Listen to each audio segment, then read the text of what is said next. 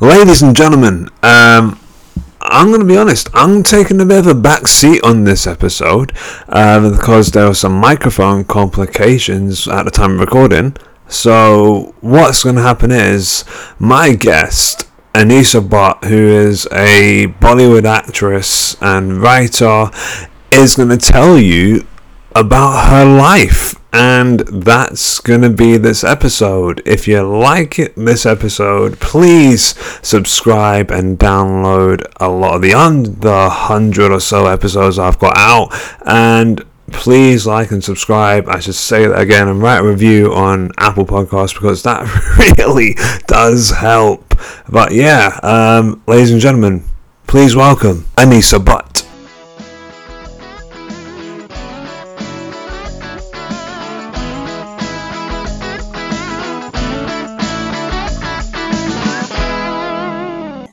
I did not grow up in a performing family at all.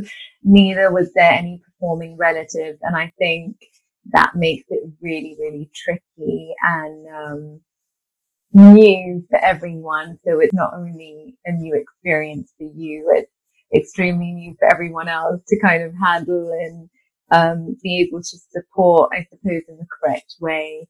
But I remember I think because I just decided so young, I decided when I was 12 that I wanted to really be an actress. So I just threw myself into it, even though I was pretty shy as a kid myself. So I had to kind of overcome my own confidence. And dance actually helped me through that. I would spend hours in my room, dancing to music. And I grew up watching Hindi films. So there's a lot of dancing, and at least there was at one point. So that just kind of inspired me to get dancing. And I think it was through performing dance when my confidence built. And then I was able to translate that on stage, in terms of the acting. And because I was such a shy, introverted individual, I felt that when I performed, it was more about kind of embodying somebody else's characters, not mine, so that it wasn't really me, Anisa, that had to be seen. It was something else. So I think there was something magical, which I really enjoyed about that. But definitely the fact that nobody else kind of chose performing arts, I found that challenging. And I still do to a certain degree, because I feel that it's difficult for someone to relate, and neither can you expect them to. But luckily, I've got very, very supportive friends. My mom was always extremely supportive. She always kind of said, finish your studies, but you can do whatever you want to do. I think for my dad, it was definitely more challenging, however, because he doesn't sort of view it as really having a real job. And I think navigating around that was and is still today tricky at times. And so I was 12 when I remember deciding that this is something that I really wanted to do. But prior to that, I was very artistic anyway. I really enjoyed writing. I really enjoyed painting and sketching and music. And I did do piano for a little while, and then dance, of course. So I felt like it was the creative arts which was really calling me. And I remember leaving a drama class once, and a very dear friend at that point of time kind of said to me that, oh, that improvisation was really good. You should be an actor. And I know it was just kind of like a really random throwaway comment to a certain degree, but I think I really feel like that something significant happened when she said that. And I think it's such a tricky profession, not just an actor, but anything entertainment and the arts, because somewhere you are looking for approval from other people. So when you do get that recognition, when you do get that sense of, oh, you're doing something right, I think you definitely feed off it. And I think I remember that. And then obviously my previous point of just feeling like I didn't have to kind of worry about being me as such gave me a lot of freedom in doing it. And then I just thoroughly enjoyed it. And it started off on stage, of course, being part of school plays and doing that and just learning about the craft. And then it was only, as I was getting older that I took it more and more seriously. So Harry Potter was something which came to me, which I don't even remember how it came to me, to be honest. It's that long ago. But I was actually I was studying, and I just remember that I had to change my hair color and go kind of blondish. And we were playing these kids, like, 15, 16-year-old kids. And I think I was slightly older than that, maybe 17. And yeah, there definitely was audition. It's just that process to me was just a little bit of a blur. And we went up north to do the shoot. I think we went to a few places. And it was just exciting, to be involved in a feature film. And it was me and two other girls who were off about the same age. So we had something in common, and that was really enjoyable. And I just remember it being very exciting and wishing that I had more to do, like more of a part to play in the feature. But nonetheless, it was just a wonderful experience being in front of the camera, learning about the camera and the process. And it just felt real, with that moment when you feel like your dream is kind of not that far out of reach. It was just very exciting. I don't know if there's a different vibe on comedy compared to other genres. I think at times it can be more fun to shoot, because especially if the script is great. If the script is great, I think you can really have a laugh. I think it makes it more tricky in the sense that comedy is not as easy as it looks. And I think, unless you're brilliant and you're a brilliant comedian yourself, I wouldn't really recommend, even attempting to change lines or anything like that at all, because sometimes the comedy is just lost when you do that. So I think if the script itself is great and then the chemistry between actors is great, then it just kind of comes down to timing and just I suppose being spontaneous and maybe trying it out when you get different takes and different opportunities to do so, if you do. But definitely, in terms of the experience I've had, and I definitely have worked in comedy a little bit, I would say it is a lot of fun. It's hard not to laugh sometimes, and you really want to. But it kind of creates a very enjoyable atmosphere on set as well with comedy. I think everyone's a little bit more lighthearted, and it can be fun. But that's not to say that other genres are not fun too. I think it's just harder sometimes to detach between takes when you're doing like a very thriller like genre or drama. I just think that in those situations, it sometimes takes a lot out of you as an actor, or you want to get into a certain headspace and you don't want to disconnect from that too long if you're shooting sort of back to back to back. So I think there's less of an opportunity to maybe nap out, if you like, between takes, unless you're very, very good at that. For me, that really depends on what it is I'm doing. If I'm out of a take, for example, and then in like the next 5 or 10 minutes, I'm in that kind of emotional space again, I would rather spend that 5 to 10 minutes staying in that space, if that makes sense. Whereas in a comedy, I think you can flip in and out a little bit more. So I would say that's probably the difference in vibe for me. When Brahman Naman happened, I had tested in London, and though I've been back and forth to India, this was to be shot in India, but through a casting director, I came to know of the producer, and I had then gone to meet them. I had done an audition actually for one of the other girls' parts, and it was they were supposed to be quite young characters, and luckily my playing age is quite young. But I did have an inclination that character was slightly more Indian looking, as well as more Indian based characteristics. And so I had an inclination that maybe I would not fit the role. Although I thoroughly enjoyed the audition, it was definitely more conversational.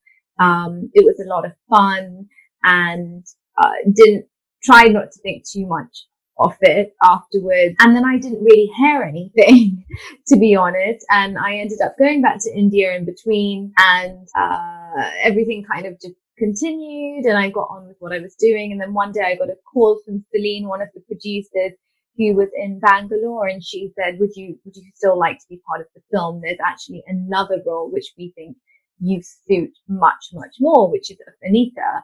And, you're going to be opposite Siddharth Malia. And, it's not a huge role, but it could be interesting.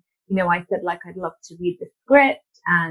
And then it was literally like I had to be in Bangalore in the next couple of weeks. And I did read the script, and I had a really good feeling about it. It had some great actors involved. Honestly, a very low budget independent film. We had no idea that Netflix would ever pick it up. But I definitely thought this was going to be something interesting to be part of. I mean, Steve Barron was also one of the producers, and he's done some incredible work in Hollywood as well. And I think it was just an interesting team of people coming together. I'm still on very good terms with a lot of the actors, with Siddharth, with Shashank, with Tanmay. We all kind of keep in touch on and off, and it was just a really team player environment, very hands-on, almost like how a play would be. And I think that was the magic. And sometimes that is the magic of doing independent cinema, because there's no kind of tantrums. There's no sort of starry-eyed, tantrums being thrown or anything like that. And everyone, just, I think, makes an effort to really contribute to making it the best experience possible, and giving a helping hand when needed. And Q, the director, I mean, he was great. He was a lot of fun. I loved his vibe, and even just his ability to, I mean, he knew exactly what he wanted, but the freedom he gave an actor as well. And Lowen, the writer, obviously from London, it was his script. So he had done a great job, and he was very involved as well. So I think the whole team just were brilliant, honestly, and everyone brought something to the film. And it was very exciting that Netflix picked it up. And I know the boys went to Sundance, and I was very jealous that I didn't go. But it must have been a fantastic experience. I think I have chosen Leon because I remember that was the first time I saw Natalie Portman, and I just thought she's absolutely fantastic. And I think she was around 11, if I'm not wrong, when she got the role. And I just thought, for an actor that age, I mean, I was blown away. And of course, Jean Reno, and you just had a fantastic group of actors, as well as the director Luc Besson. And I generally love his writing. He's done so many films, and I tend to really love the genre that he works in. So I think that is why I chose Leon, because it's a film that it's pretty heavy, but for a heavy film, I would watch it again and again and again. And I think it's also down to the performances and the nuances, and not that there was anything that I could really personally connect to at that point of time. But I think I thought something about vengeance movies. And I think if I'm not wrong, Luke had also written Colombiana, another one I really enjoy. So hence I've chosen Leon. I think Leon could be remade, but it's one of those things, when films get remade, you worry, because the original was so great that you just think, does it really require a remake? Is there something which could be done more contemporary, or is there a need to take that same story and regurgitate it again, However, the themes, they are relevant. There's identity, there's the different, I suppose, conflicts that each character is going through, the need for love, and also this little girl just being in the middle of something she never asked for, and having to deal with the repercussions for that, and finding her way in the world. And I just think it was just a very compelling story overall, and just the relationship that these two characters have. I think it was just really wonderful, and they both gave such beautiful performances. And I was reading a lot about the behind the scenes a couple of weeks ago, and just some interesting trivia facts. And I think Natalie was having a hard time crying, so they had to spray some kind of spray in her eyes to see where she cries. And I just thought, oh, it's so funny what us actors have to do behind the scenes sometimes, and yet it all comes together beautifully on screen. The audience would never know. So on social media, my IG handle is Anisa Annie I am, all in one. That is probably the main platform I'm most active on. And I am on Twitter as well. It's just a little bit of a complicated handle. I think I'll type that one to you. And yes, I'm also on Instagram as Unplug with Annie, which is my podcast platform. So I have a podcast as well, which is on a few different channels, including the main ones, iTunes, Spotify, Anchor, and that, I get to have conversations with people around the globe as well. And it's a lot of fun. So if you're looking for some motivation and inspiration, then definitely check it out. And yes, and then I've got a website, which is www.unplugwithannie.com, and that's got some more information about all the different things that I'm doing. And yeah, I would say that that's a little bit about me, and it was a pleasure coming on and sharing my thoughts and a little nutshell into my life, and and about the film that I chose. It's nice actually thinking about the film again, that I'm just thinking, oh, I should actually watch Leon again. It was a great film. But thanks again. Thank you so much for that, Anisa. I was meant to edit my voice in to ask some questions, but listening back, I just thought, you know what? Fuck it. I'm going to let her just monologue it, because this is just so interesting, and I don't think I could add anything to that. If you made it this far, please subscribe to the podcast and leave a review on Apple, because it does make such a difference. And obviously I'll be back next week with more guests, so see you then.